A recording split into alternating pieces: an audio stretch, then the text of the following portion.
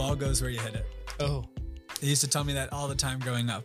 And then recently I've added my own addition to it, which is the ball goes where you hit it and might as well swing for the fences. Hello, everyone, and welcome back, or welcome to another episode of Feeding Curiosity. I'm your host, Eric Wenzel, as always. At Feeding Curiosity, I hope to explore how to live better. And at the end of the day, it's about a human experience. And it's through conversation we can learn from others, their ideas, their habits, routines, and anything else they've picked up along the way.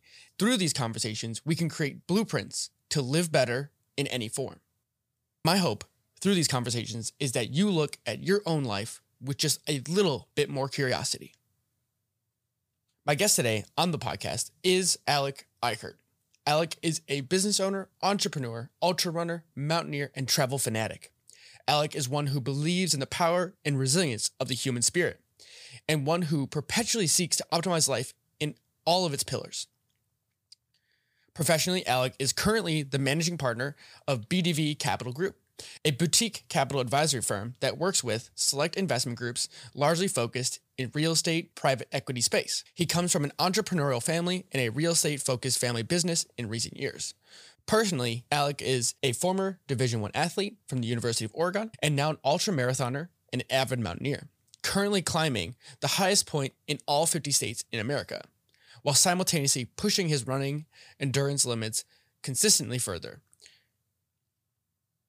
He recently completed his furthest race yet, the Ultra Race of Champions 100 kilometer or 62 miles through the Blue Ridge Mountains in Virginia. His favorite quote encompasses how he strives to live life. One day, your life will flash before your eyes. Make sure it's worth watching. GW. I'm really excited to share this conversation with everyone today. And as I say in the beginning of this conversation, it's one that was probably long overdue. I will tell you all now that there will be a round 2 and probably more, just with how much there is to cover from Alec's story.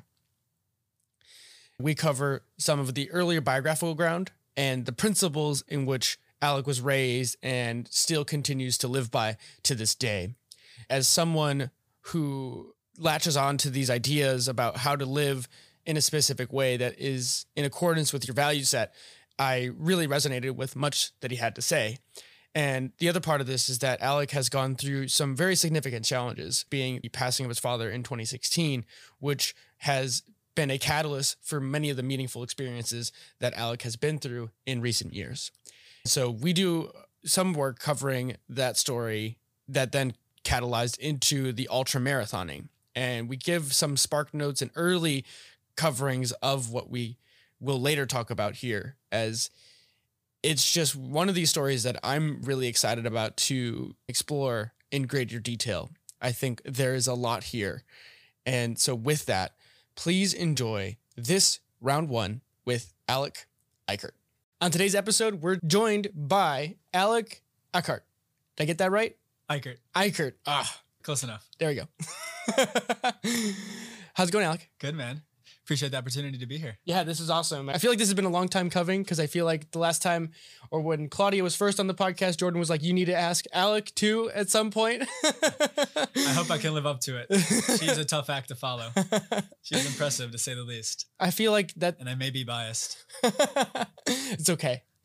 I feel like in general, the beauty of podcasts is being able to meet impressive people that you'd never get a chance to meet otherwise. And so with that, I'd like to just start with who are you and what do you do as a intro so other people can get a feel. Yeah, I'll try to do my best to keep this succinct and meaningful. But so for work, come from a super entrepreneurial or let me start at the beginning. Come from a very entrepreneurial and athletically focused family. On the athletic side, every guy in our family's played high-level college sports. My dad played at Northwestern, football and hockey. And myself, I had the opportunity to play at a couple different schools, finished up at Oregon for the Ducks in 2014-15. My brother right now plays for football for University of San Diego. So growing up, sports, many sports at a time too, dominated our way of life. And my parents, both from the north side of the city, Chicago, had many different businesses over the years in a variety of industries. They started restaurants, nightclubs, bars in the 90s more so. I got into retail, wholesale, and then at the turn of the century, got more into real estate, banking, and finance. And then in '09, which was right after in the midst of the great financial crisis, they founded our current family business, which is BDV, stands for Business Development Ventures.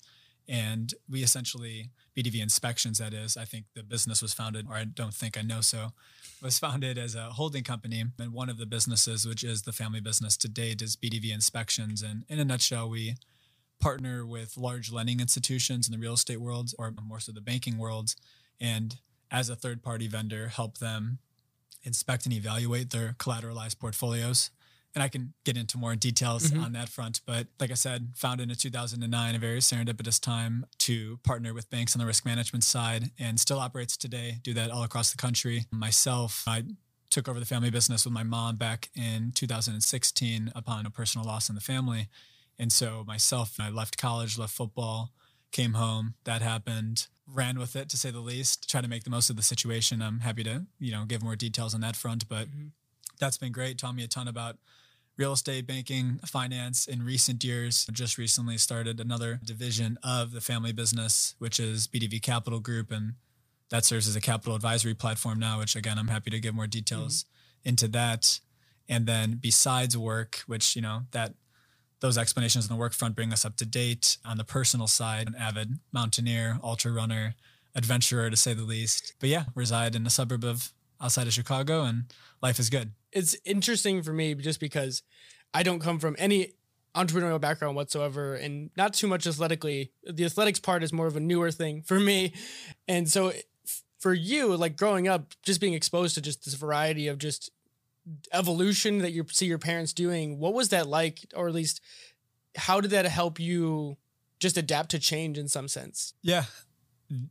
Growing up in an entrepreneurial environment conditions you definitely be familiar with riding the wave, if we will. High highs, low lows, everything in between. It's definitely an acquired taste. It's not a lifestyle for everybody. That's for sure. But great lessons learned over the years, especially watching my parents go through multiple businesses. And again, many great times, but also naturally you operate businesses for long enough. You experience various market cycles and have to endure and adjust and adapt to changing times. And it teaches you a lot about resilience, a lot about adaptability. But yeah, learned a lot of lessons over the years and knew enough to know I certainly had an entrepreneurial interest heading forward, but also my personal scenario and the events that occurred around 2016 that led me to inheriting the family business kind of didn't necessarily, it's not like I got into it on pure life happened. And I'm not someone to dwell on the past, make the most of it, learn lessons if we can, hopefully, and move forward, make the most of the situation at the time and still to date. And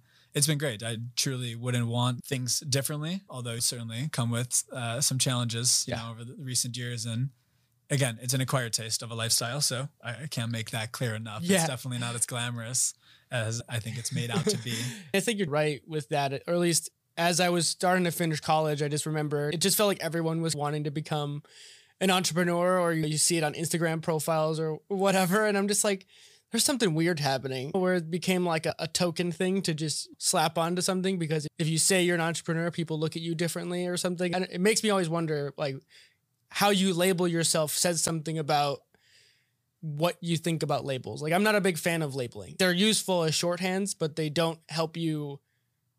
They don't usually tell you about the value of a person, if that makes sense. Yeah, I follow. It's instead of worrying about the label and say, I'm an entrepreneur, it's more of like, how do you carry yourself, or what do you think about yourself? And how would you define yourself? Like something you value? Yeah, that's a great question.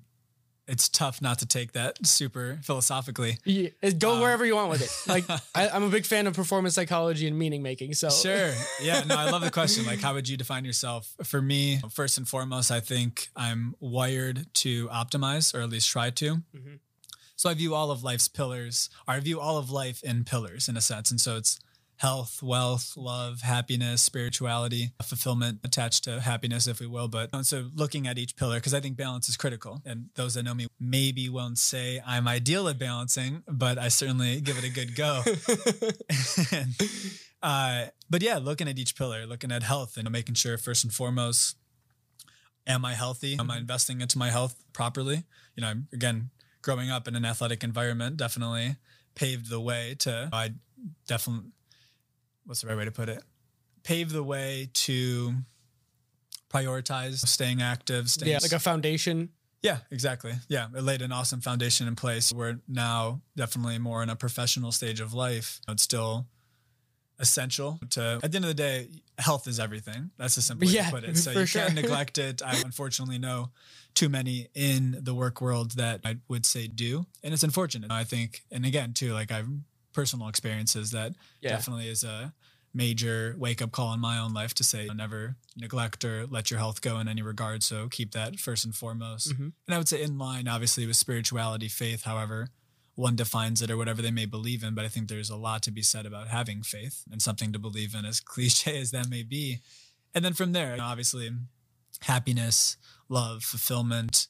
Again, there's probably a lot of ways to separate it, but surrounding yourself with people that loved ones that you love to be around, support you, just create an awesome environment. And then I think work, and not that work deserves to be at the bottom, but at the end of the day, I think life is super short. It's fragile. People need to be pretty mindful of, like you said, the original question along the lines of what do you want to be remembered for, or how would you define yourself? I think more people need to go down that mental pathway and think about that, because from what I've learned, at least, it takes a wake-up call for most people personally to really ask themselves those questions. And I think why wait for the wake-up call as someone who went through it myself and my family did? You'll learn a lot through the process. And I don't think we're going to sit here and say we wish things were different, because you learn valuable lessons. Of course, you still wish my dad was here and everything, but the lessons learned through that experience have been truly life-changing. And I would be nowhere where I'm at today if it wasn't for what I went through. I just, getting back to the main point, think more people need to ask sooner than later, what's their purpose? What matters to them? How do they really want to spend their time? It doesn't necessarily equate to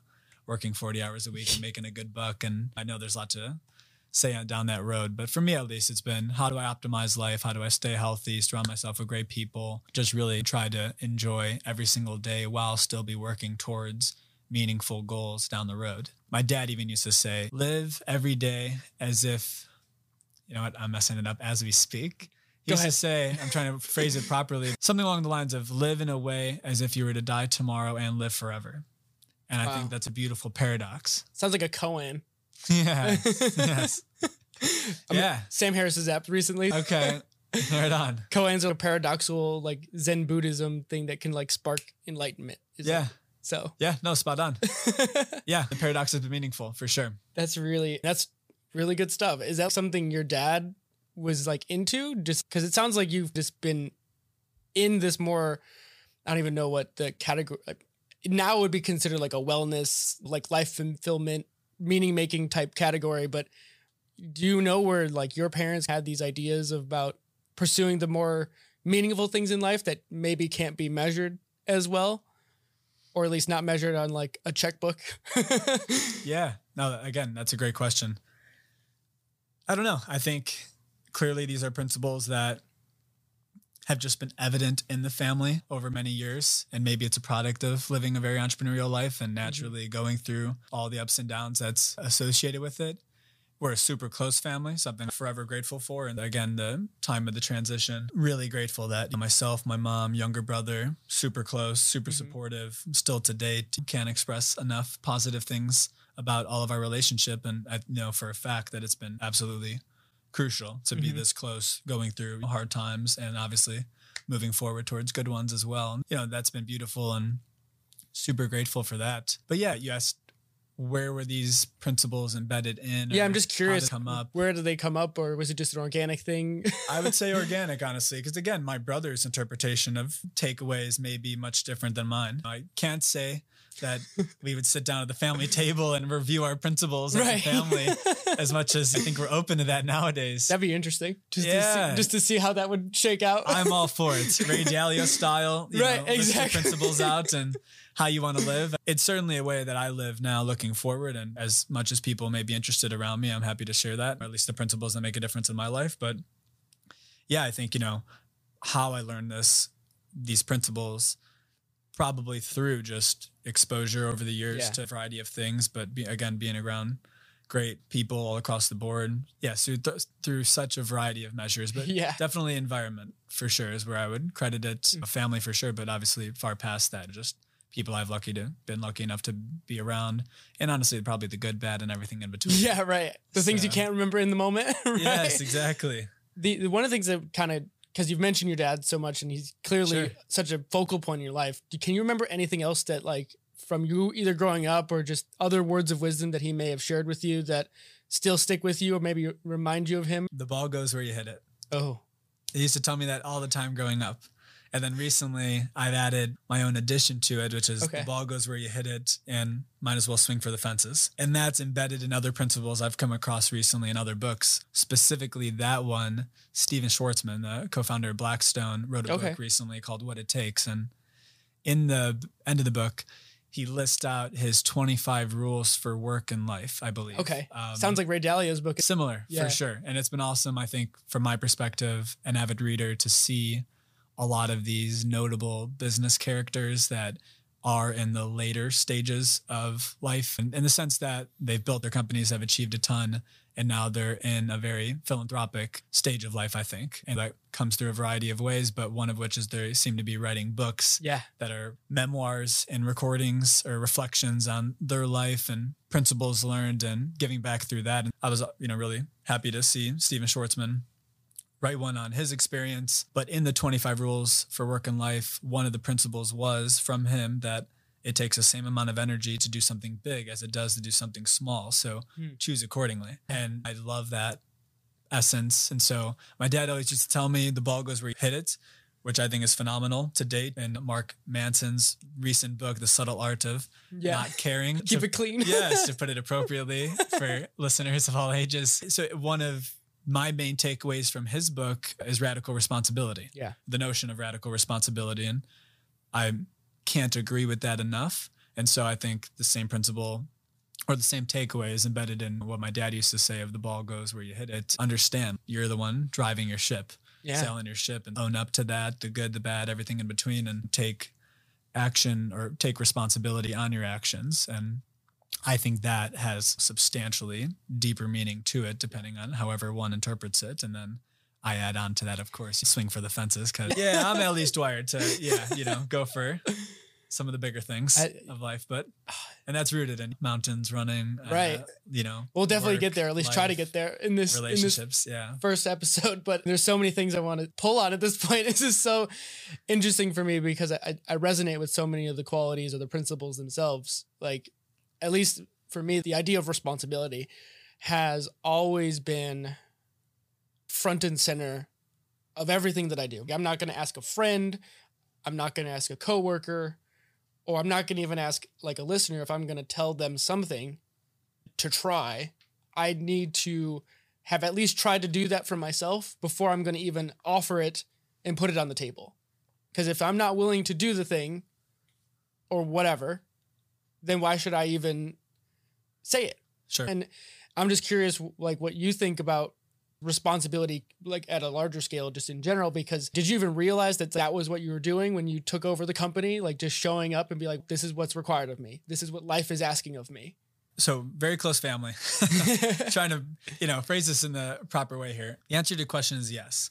So the short answer. Yes. The short answer is yes. And if that's good enough, we'll go to the next one. But no, he always told me, and especially, so for context, my dad was diagnosed with stage 4 cancer back in 2014. I, at the time, had just left Taylor University, a private Christian liberal arts university in Indiana, played football, ran track there, enjoyed my studies, was transferring to a bigger school, turned out to be Oregon, played football there, had the opportunity to, and that was awesome. And so in the midst of that transition, right when I got to Oregon, had committed, showed up, I think this was October then, so in the midst of that season, he got diagnosed rather unexpectedly with stage 4 colon cancer. That was expectedly, or now in hindsight, expectedly, but at the time, obviously not expected, the most challenging moment of life by a long shot. So that happened. And again, just to keep it succinct for now, and again, I'm happy to dive into more details if interested or beneficial, but as his cancer, not that it necessarily had a ton of room to progress, it was already stage 4 from the get-go, but as it just metastasized into other areas and he went through the treatment process, I knew enough at the end of that 2014-15 season to want to come back home, undoubtedly, and be with the family, be with him, support the family business. And I did that. I came back home in 2015. And when I was home, that obviously gave him and I a bunch more time to spend together. And in light of his current situation at that time, you know, him and I had conversations where he just made clear, look, the situation right now is, it is what it is. And he was, I can't stress enough, the most optimistic, strong-willed and spirited person I've ever come across. And the mountains that I do now, the ultra running, everything else in life, period, is a total product of how inspired I still am because of his spirit. That's awesome. Yeah, it was magnificent to witness. 2 years of stage 4 cancer, and the man never complained, never didn't have a smile on his face. And he was probably one of the most powerful takeaways was literally 2 weeks before he passed, he was in hospice, and we still were making, he still had me come to his office making business plans for ways to expand the family business. And man, that is insane to me. Strength of will is incredible. It's unbelievable. And like, I wish I could ask him now, but I think about his thought on legacy and just what was going through his mind as he was going through everything. He had gone through every element of cancer treatment, metastasized to his brain briefly, and then it was down to his liver. Just, it is unbelievable to me to think about. Obviously, I think about just what he went through. And obviously there's a massive component that wishes he would have never experienced that, of course, but his spirit through it all is like the epitome of just strength and courage and the human will, perseverance, resilience. I'm sure there's a ton of terms to use, and that really, again, is the foundation for everything I'm doing looking forward. It's when I'm in mile 50 of the recent ultra marathon. I was going to bring that up as a segue into that. So if you want to just talk about what the ultra was, and then you've alluded to the why, but just explain that portion. And if I can, let me answer the previous question. I know that was a long-winded way to get there, but what I was ultimately getting at is in the midst of his experience, he did make it clear to me, look, one day, whether it's now or whether it's frankly 50 years from now, the baton is going to be passed to you and your brother and your mom. And so we never had any specific conversations where he sat me down and said, here's what you're going to do with the family business, and here's how you should live looking forward. But I think it was a product of how close our family is and just how I've watched him live, how my dad lived, how my mom lived and still lives, of course, and my brother as well, and extended family. It was just very evident. There's a specific way to live that takes responsibility, that just, I can get into all the other principles that are meaningful in our family. But yeah, so the baton was passed. And I think when the moment happened, I was just conditioned in a way where I said, look, like, this is a terribly difficult time in my and my family's and dear friends of my father's lives. But at the same time, life moves on. And so that was my wake up call, which probably is a good segue into the mountaineering and ultra running and stuff. But that was by far the biggest moment in my life where it hit me. The freight train of reality hit me dead on, which was life is short, fragile, unexpected. And in the midst of everything I'm going to do moving forward, really make sure that I want to do this. You know, I'm putting and investing my time into something meaningful in every pillar of life. And that's full circle where the pillars came from, where everything came from. I mean, it was a total rearrangement. Not that I was living even poorly before then, but it was just like a massive moment of getting focused. And honestly, that focus has never left. And I frankly hope it never leaves, because it, fuels me in everything I do. I think it's one of those things I can't help but think about the moment that the world has faced with COVID, and looking at your experiences as a way to think about how this whole COVID thing is going to affect people, or like how I'd hope people would come out of this, of being more aware of what it is they do with their time, or what they value in their life and the people they value more than anything. Yeah. Because I just can't help but notice just like, one, the organic nature of just your trajectory. You didn't really have a plan. It was like, here's the activities and the environment that I'm in, and everyone just does what's asked of them, and they just meet every challenge with as much authenticity as they possibly can, and then just keep going. There's not as much resistance, and you're pretty a stoic guy in general, just from what I know of you. And it's one of those qualities that I can't help but just, it's like immersing yourself in the present and not really thinking too far forward or too far back, and just be like, here's where I'm at. And I can't really worry about what's coming or where I've been. Yeah, no, totally. The little bit I would add to that, in total agreement with what you just said, is like, the past has phenomenal lessons rooted in history that everyone can learn from. That is inevitable, or that's just like undeniable. Is Yeah. a more proper word to use. But the present is the present. Like regardless of any of our decisions, whether we like it or not, like Right. the burden or the burden of responsibility is still on, as you said earlier, which everyone that knows me really well knows I use this phrase all the time, which is keep going. But that is like what I think about. I'll have, I think, the responsibility in a sense, and I put that delicately, understanding, there's probably a lot of different interpretations of that, but we have the opportunity to keep going. I think it's in the best interest, at least I'll speak for myself, to keep going. And that's what occurred when the transition happened in 2016. And it's a worthwhile, if not the most important principle in my life to date, because again, regardless of, and it's often, obviously, it comes up in the presence of challenges in work, in relationships, even if upon a like small disagreement, or obviously, and if you choose to do adventurous things in my world, again, the running and the climbing, and for work, like the entrepreneurial journey is so hard, and that should never be overlooked. Yeah. Like, and as someone that's now living it, I'll be the first to say, celebrate all the wins along the road. Yeah. Little, big, everything in between, but it's definitely not an easy path, period, no matter what you're doing or what you choose. So I always think about keep going, and I think that applies across the board. I'm just loving every second of this. Honestly, right now, it always blows me away whenever I have a chance to just talk to people or hear stories of people that are grounded in the struggles of life. I always think of like when we do anything in life, it's like, why do you work out, or why do you do anything? Like in modern society, we have to choose to work out. We have a special name for it and a special place to go do it. Because there's going to be people who are going to be upset if I say this, but life has been nerfed in so many ways, and you've rounded the edges. But in reality, though, it's no matter how nerfed life is, there's always going to be a curveball that gets thrown your way, and you have to learn to deal with it. Or at the very least, instead of being a mountain, maybe it's a speed bump, but you still got to have shock absorbers. Totally. Complete agreement. And I think the more that people are expecting that, look, even when your plan looks absolutely beautiful, there's 1,000% chance that it's not going to go according to plan, no matter what your plan is. To give credit to Mike Tyson and the very popular quote, I'm sure many people saw it coming, but we all have a plan until we get punched in the face. And so I think, it's a worthwhile framework to be aware of. And I even bring this up in many meetings recently, more, catered to my work life, but I at least follow, and I think it's been brought up multiple times by mentors and partners even. I'm definitely someone that in recent years, especially when I was new to the entrepreneurial journey, got distracted a lot by flashy opportunities.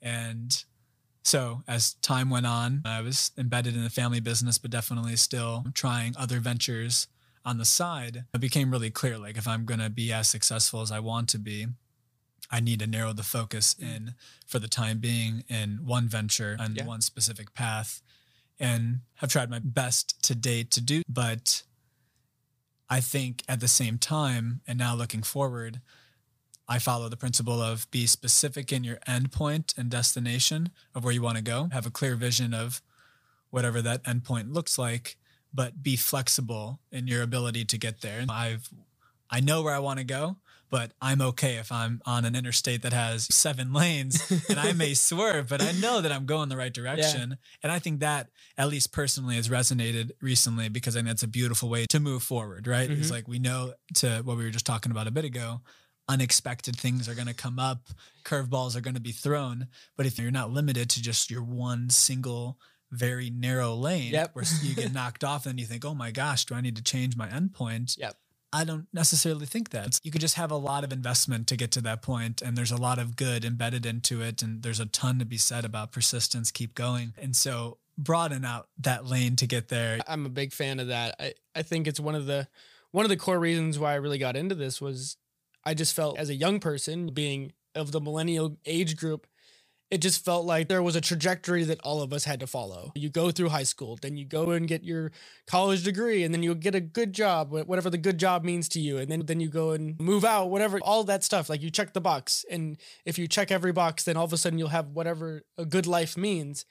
But as I was getting older, I was just like, this seems so tiny in comparison to what the entire kaleidoscope that is life. And I picked engineering only because the category of engineering is so broad that no matter where I ended up specifically, it would be a success because I just enjoyed the category enough that even if I was doing something that I would find something I would really enjoy just by having the skill in it.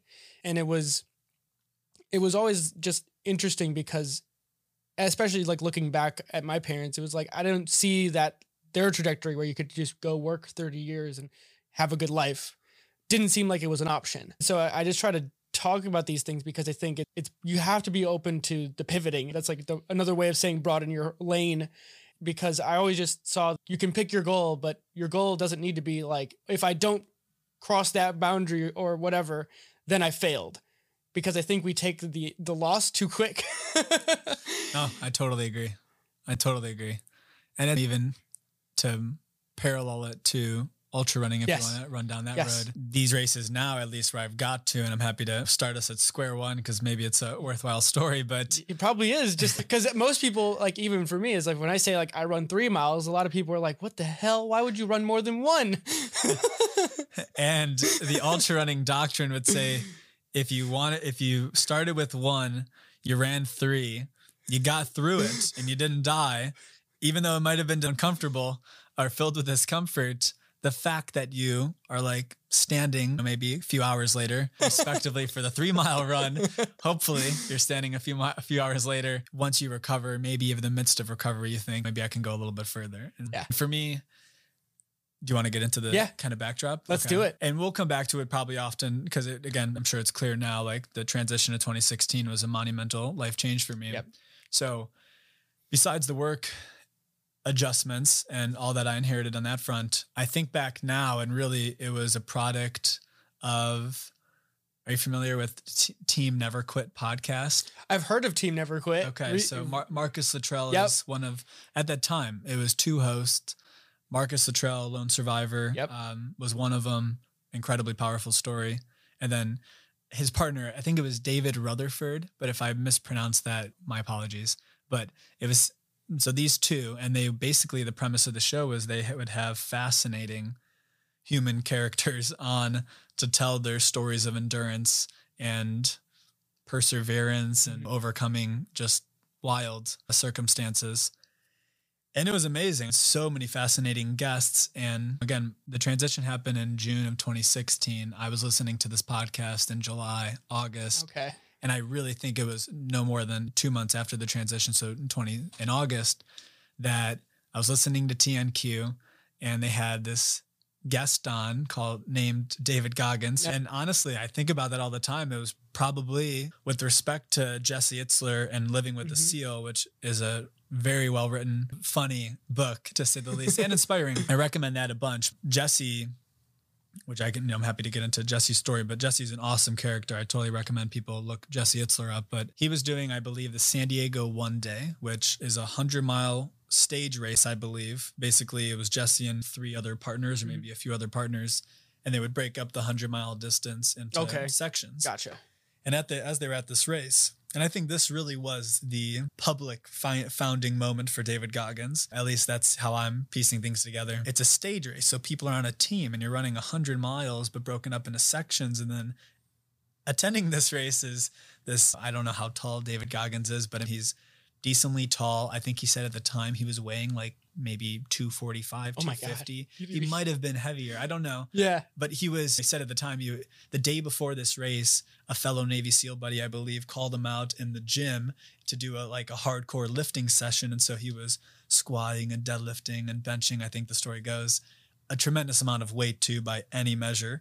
And because I do believe he was caught up in just making sure he upheld his reputation amongst close in typical Goggins style. Yeah, military members. But anyways, he goes to this San Diego One Day, and the reason he was running that was because he was inspired to run what's known as the Badwater 135. And 135-mile foot race through Death Valley are largely considered to be one of the hardest races in the entire world. Temperatures, they run it specifically, I think, in July or August. So it's the hottest it can be.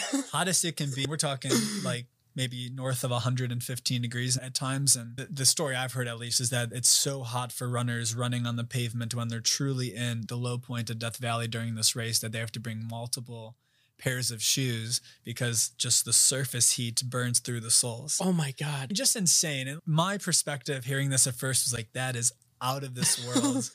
And so anyways, David was training for that. And the race director told him, you need to run maybe 1 or 2 100-mile races. You basically need to qualify and you need to run 100 miles in under a certain amount of time. And so he had looked up, and I guess one of the only races that was before the Badwater 135 that gave him a chance of qualifying was the San Diego one day.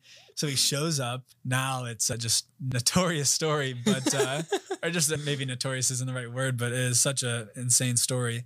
Shows up, I think, with nothing more than Pedialyte or its equivalent and some Ritz crackers, I think. Oh my God. Which is just unbelievable. Long story short, I don't want to, in the case that I may be missing some of the details of his story, I just recommend anyone listen to David Goggins' content. But David Goggins ran this 100-mile race, and he said by mile 70, he was pretty much at the brink of death and his body was shutting down. And the story is unbelievable. It's not something that someone's going to be truly inspired to go replicate. Yeah, because it sounds awful. I mean, he barely made it. I think it truly was a divine moment or divine experience in a sense, because just inspired by this man's San Diego story. And Jesse Itzler witnessed this and was clearly blown away. He hired David Goggins to come live with him for 30 days. And Jesse Itzler is a very successful entrepreneur, also ultra runner, and just adventurer, and totally someone that looks to optimize life in every pillar. Okay. And he's married to Sarah Blakely, who's a founder of Spanx. Oh, okay. Wow. So they come from a prominent world. And Jesse Itzler sold his company, Marquis Jet, to Warren Buffett's Berkshire Hathaway. And that was Jesse's major wealth creation event. But just an insane collaboration. Yeah, it's very a inspiring. Weird mix of personalities all coalescing in a weird way that I would never expect. Yeah, so much there. And so anyways, I apologize for taking such a long It's all good. way to get to That's what podcasts are for. where I'm going. Yeah, and I appreciate this is open-ended. So for better or for worse, I'll run with these stories. But yeah, so that whole story happened, and I believe David Goggins made this appearance on TNQ, told this story, told up to date at that time his ultra running experience. And I heard enough from his story to just be super inspired by it. Think this ultra running thing is insane. I was a sprinter in track, so did the 100, wow, so it was completely different. I hadn't run a mile in, I kid you not, maybe years. It's been a while. I wouldn't even like to do 400 meters, let alone 4 times that. And heard that, and just again to piece things together, because I know we may come back to this on the mountaineering side, but the very following podcast, I believe, was one of the Romero family, which is a father and son who the son, I believe, was at the time the youngest or amongst the youngest in the world to complete the 7 summits, climbing the highest point of each continent, which for Asia is Everest, of course, and the other peaks are certainly not a walk in the park either. But his son did it, I want to say, between the ages of 7 and 13. No way. Which is just unbelievable. And I heard the Romeros, and hearing their climbing experience inspired me to say, or at least look into the mountaineering world. And I thought 7 summits, it's not happening tomorrow, that's for sure. But I thought of this idea of climbing the highest point of all 50 states in America. Oh. And that's where 50 States, 50 Summits, the inspiration for it came from. So we can circle back there. David Goggins' podcast definitely inspired me to think this ultra running world may have a lot of merit to it. It may be a worthwhile journey. And again, too, I was coming off of, to date, the still most life-changing experience I've ever went through, and witnessing my dad's spirit for 2+ years, and just the legacy that was left behind. And for me, ended sports for the first time. I didn't have a formal sport dominating my schedule for the first time in 20 years. Wow. Or near that time, maybe 18 years exactly. And all those things culminated in me pretty much finishing the podcast and thinking, all right, I got to do something. I don't want to go run 135 miles yet. So instead, I called to date one of my best friends up, Matt O'Brien, who has just been a tremendous running partner ever since that call. He's obviously a brother to me too, but I have so much love for the kid, for the guy, because he was crazy enough to just totally accept that I impulsively signed us up for a half marathon that was no more than maybe a month or 2 away. And we hadn't run at all. And I was just totally Hey, we're going to do this thing. in my own world. Look, I'm pretty athletic. I'm sure, trust me, I'm sure I can run 13 miles. I've played a lot of sports. I've had decent success. So we're going to give that a go. And my dear friend, Matt, luckily he was like, yeah, man, that sounds cool. But I literally called him up and I'm pretty sure I did sign us both up without even checking with him. And I just called him, I was like, hey, we got a half marathon, because he heard the same podcast, I think. And so I was like, look, like this is inspiring stuff. This is what we need to do. He didn't question it. In classic, just brotherhood fashion. Yeah, we all need that friend that just agrees with the crazy plan. No doubt. We did it. He was more trained and, better prepared than I was. The short version is went to a wedding the evening before. And those that actually know the full length of the story showed up to this half marathon, not in ideal condition, and managed to just get through all 13 miles. I don't recommend my training approach to anybody. Definitely refined since then. Yes, somewhat. And as you'll soon find out in a second, it didn't get much better in the races to come, but I did it. I think we even ran the half marathon in 2 hours and 15 minutes. Like to date, if I go run a half marathon, it's probably around that time. Wow. And our strategy was literally run fast for maybe 3/4 of a mile and then just walk 100 meters. Wow. And just repeat it. And I was at the brink of stepping out on the side of the woods and regaining composure for most of that race. I couldn't drink or eat a single thing. I was in rough condition. It just still was like, it's not that far more. Just do your little fast run here and step to the side. But it was a great experience. And then after I recovered from that, I'm thinking about it and it makes me laugh still, because time went by. I had no interest in running. And then I literally heard, I remember this like it was yesterday, Goggins' podcast on Joe Rogan, the first episode. And I mean, that was the first time I ever heard Goggins and I was immediately hooked. I think so many people were. And I heard it and I'll never forget it. I was like in a road trip. I was in California and it was as inspirational as hearing his first story on TNQ. And I literally called my buddy Matt up again and said, hey, and he just listened to the podcast too, I think. And I was like, are we on the same page? And he was like, yep. And I was like, perfect. And I was like, I think I'm going to sign us up for something like today. Because once the thought happened, I was like, it's a no brainer. We're going to run with this. Like, it's over. Say no more. And so in light of Goggins' story, I think we both came across this at the same time, found the trail marathon in Death Valley, and it couldn't have been more perfect. And so we signed up. It was in December of 2018. Again, my buddy Matt trained pretty well for it. I just, for reasons that are just tough to get into, I don't even like running that much. And so it's like, I'm more into just the achievement and like the journey of the achievement itself, right? Like a marathon's a long time. And so I just, in a sense, look forward to the thrill of definitely training. And I know if there's any medical professionals that are like, this guy is just totally setting himself up for failure, or at least injury to say the least. But I do train, so that's my brief disclosure, as I do take an appropriate approach at this, but there's definitely room for improvement. And so my buddy Matt trained, I definitely did not. And that experience, that Death Valley Trail Marathon, is a whole story in itself. And I don't know.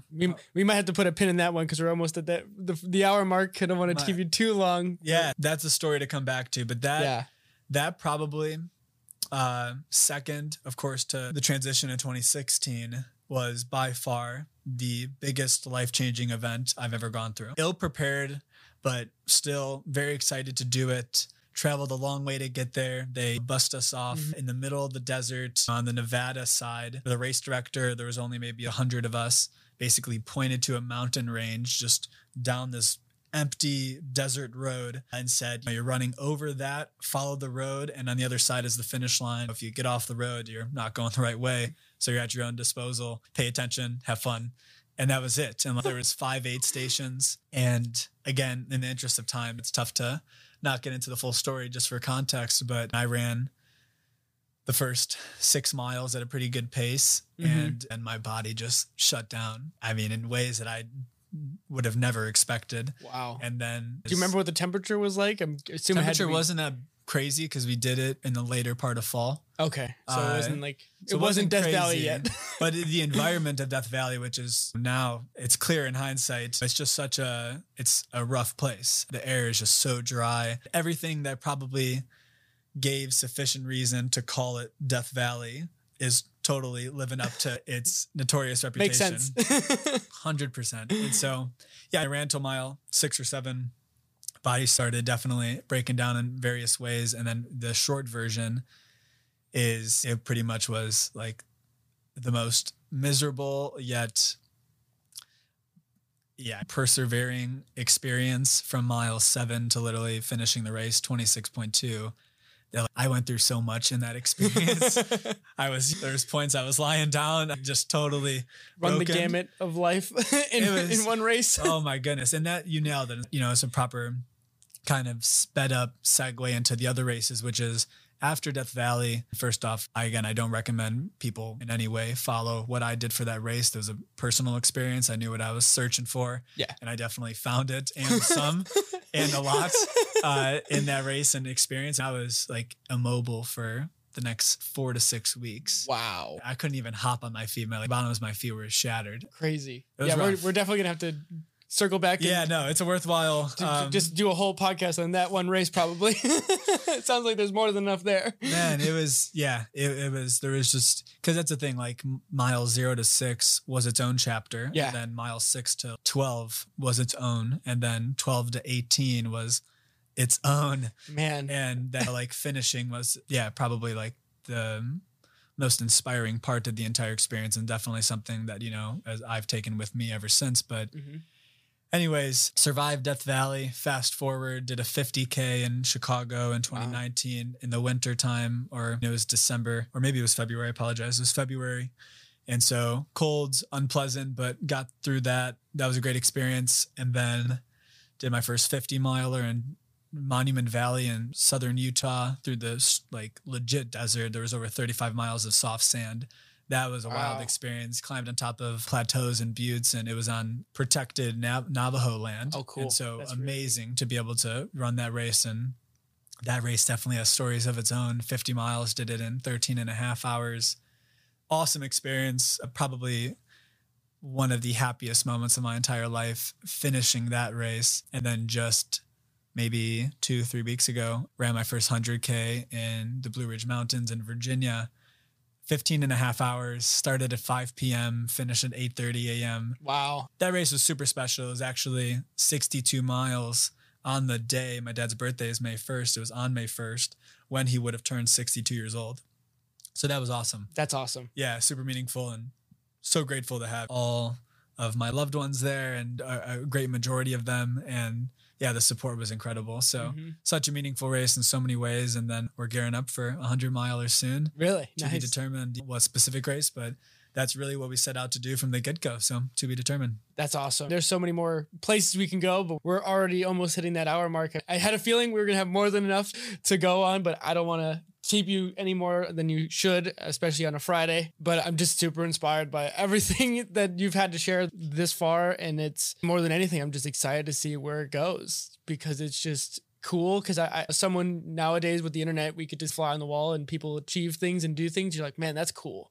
But you don't get a chance to really ask that person about the cool things or why they do the cool things that they do, because there's always a story. So I just really appreciate making the time to sit down and share some of the experiences with me. Some of the questions that I like to just end with is, you've already mentioned some books. So either you can share other books that you think other people should check out, or now just given the human achievement and just striving to find your own limits, seeking your own limits and keep going. What would you recommend to either a young person, or since we're all restarting now with the coming out of this pandemic, just what would you recommend someone who's pivoting or just re-entering the world? So on the book side, and there's so many out there. Yeah. But ones you'd gifted or most Totally. recommend that stick with you. How to Win Friends and Influence People, Dale Carnegie, and then 7 Habits of Highly Effective People, Stephen Covey. Both are absolutely timeless books we talked about before the podcast started. I can't express enough how meaningful and valuable the principles in those books are. Literally, no matter what you do, what you're interested in, what you end up doing ahead. And then there's so many books depending on what pillar you're focused on. And I can get into a whole bunch because books really have been a tremendous part of just my own learning experience and have made the world of difference. So, I'd say no matter what you're interested in, find books, stories, prominent figures in that space and learn what was done before you. And history is just so meaningful in that regard. It's been said so many times. It's much more inexpensive in so many ways to learn from others' mistakes as opposed to your own. So if you can expedite that process of seeking wisdom, but besides the books, because again, I can't reiterate enough. There's so many out there. So I would need to be funneled into one specific category, but just something that I've lived by, and for what it's worth, I'd recommend to others is definitely seek experiences that push you out of your comfort zone. For me, it was running, it was the mountain climbing, which both of those still continue to happen and only seem to be happening on a larger scale. But even for work, and again, the entrepreneurial journey, or even it could be in a corporate setting or anything in between, inevitably there's a lot of situations that come up in life, even with relationships too, moments of discomfort. And I think our ability to not be held back by that, but definitely recognize it, accept that it exists, but also understand, like, if you move forward, there's a great chance that you're going to get through that. Maybe it won't be the most pleasant experience at first. There's a lot to be said for repetition and familiarity. And over time, I think you'll be amazed in the variety of ways that you'll grow through seeking experiences that may be a bit outside of your comfort zone. Cool. I can't appreciate it anymore. This is a lot of fun for me. Not only be doing this in person again, because there's something special about talking to someone, but why people are driven to the things that are meaningful to them. It's really cool. And there's definitely going to be a round 2 for sure at this point. Probably more than a round 2 at this point too. I greatly appreciate the opportunity to, come in here and chat with you. Like you said, it was long overdue. And I think what you're doing is awesome. To just any platform that provides the opportunity to share people's stories all across the board. I think each person's story is so fascinating in their own regard. And so there's so much to be learned from it. And for those like you and I that love to connect genuinely with other people, it's just fascinating. I think what you're doing is awesome. Congrats on all the success so far, and excited to see all that continues to develop looking forward. Appreciate it. It's become a thing that I never would have thought. It's like I've given myself this job that has become one of the most fulfilling aspects of my life, which I never would have ever thought of to be a thing. And so I guess to just end it out so people can maybe go follow you on the internet somewhere, where is the best place people can connect with you? Yeah. Instagram on the adventurous front is probably the best. It's just my first and last name together, Alec Eickert. Mm-hmm. So the show notes for people. Perfect. I'll save everyone the spelling. and then equivalent on the work side, LinkedIn. Cool. So same thing, first and last name. And other than that, look forward to round 2. And thanks again for the opportunity. This was awesome. This was awesome. Till next time, everyone. Keep going. Yes.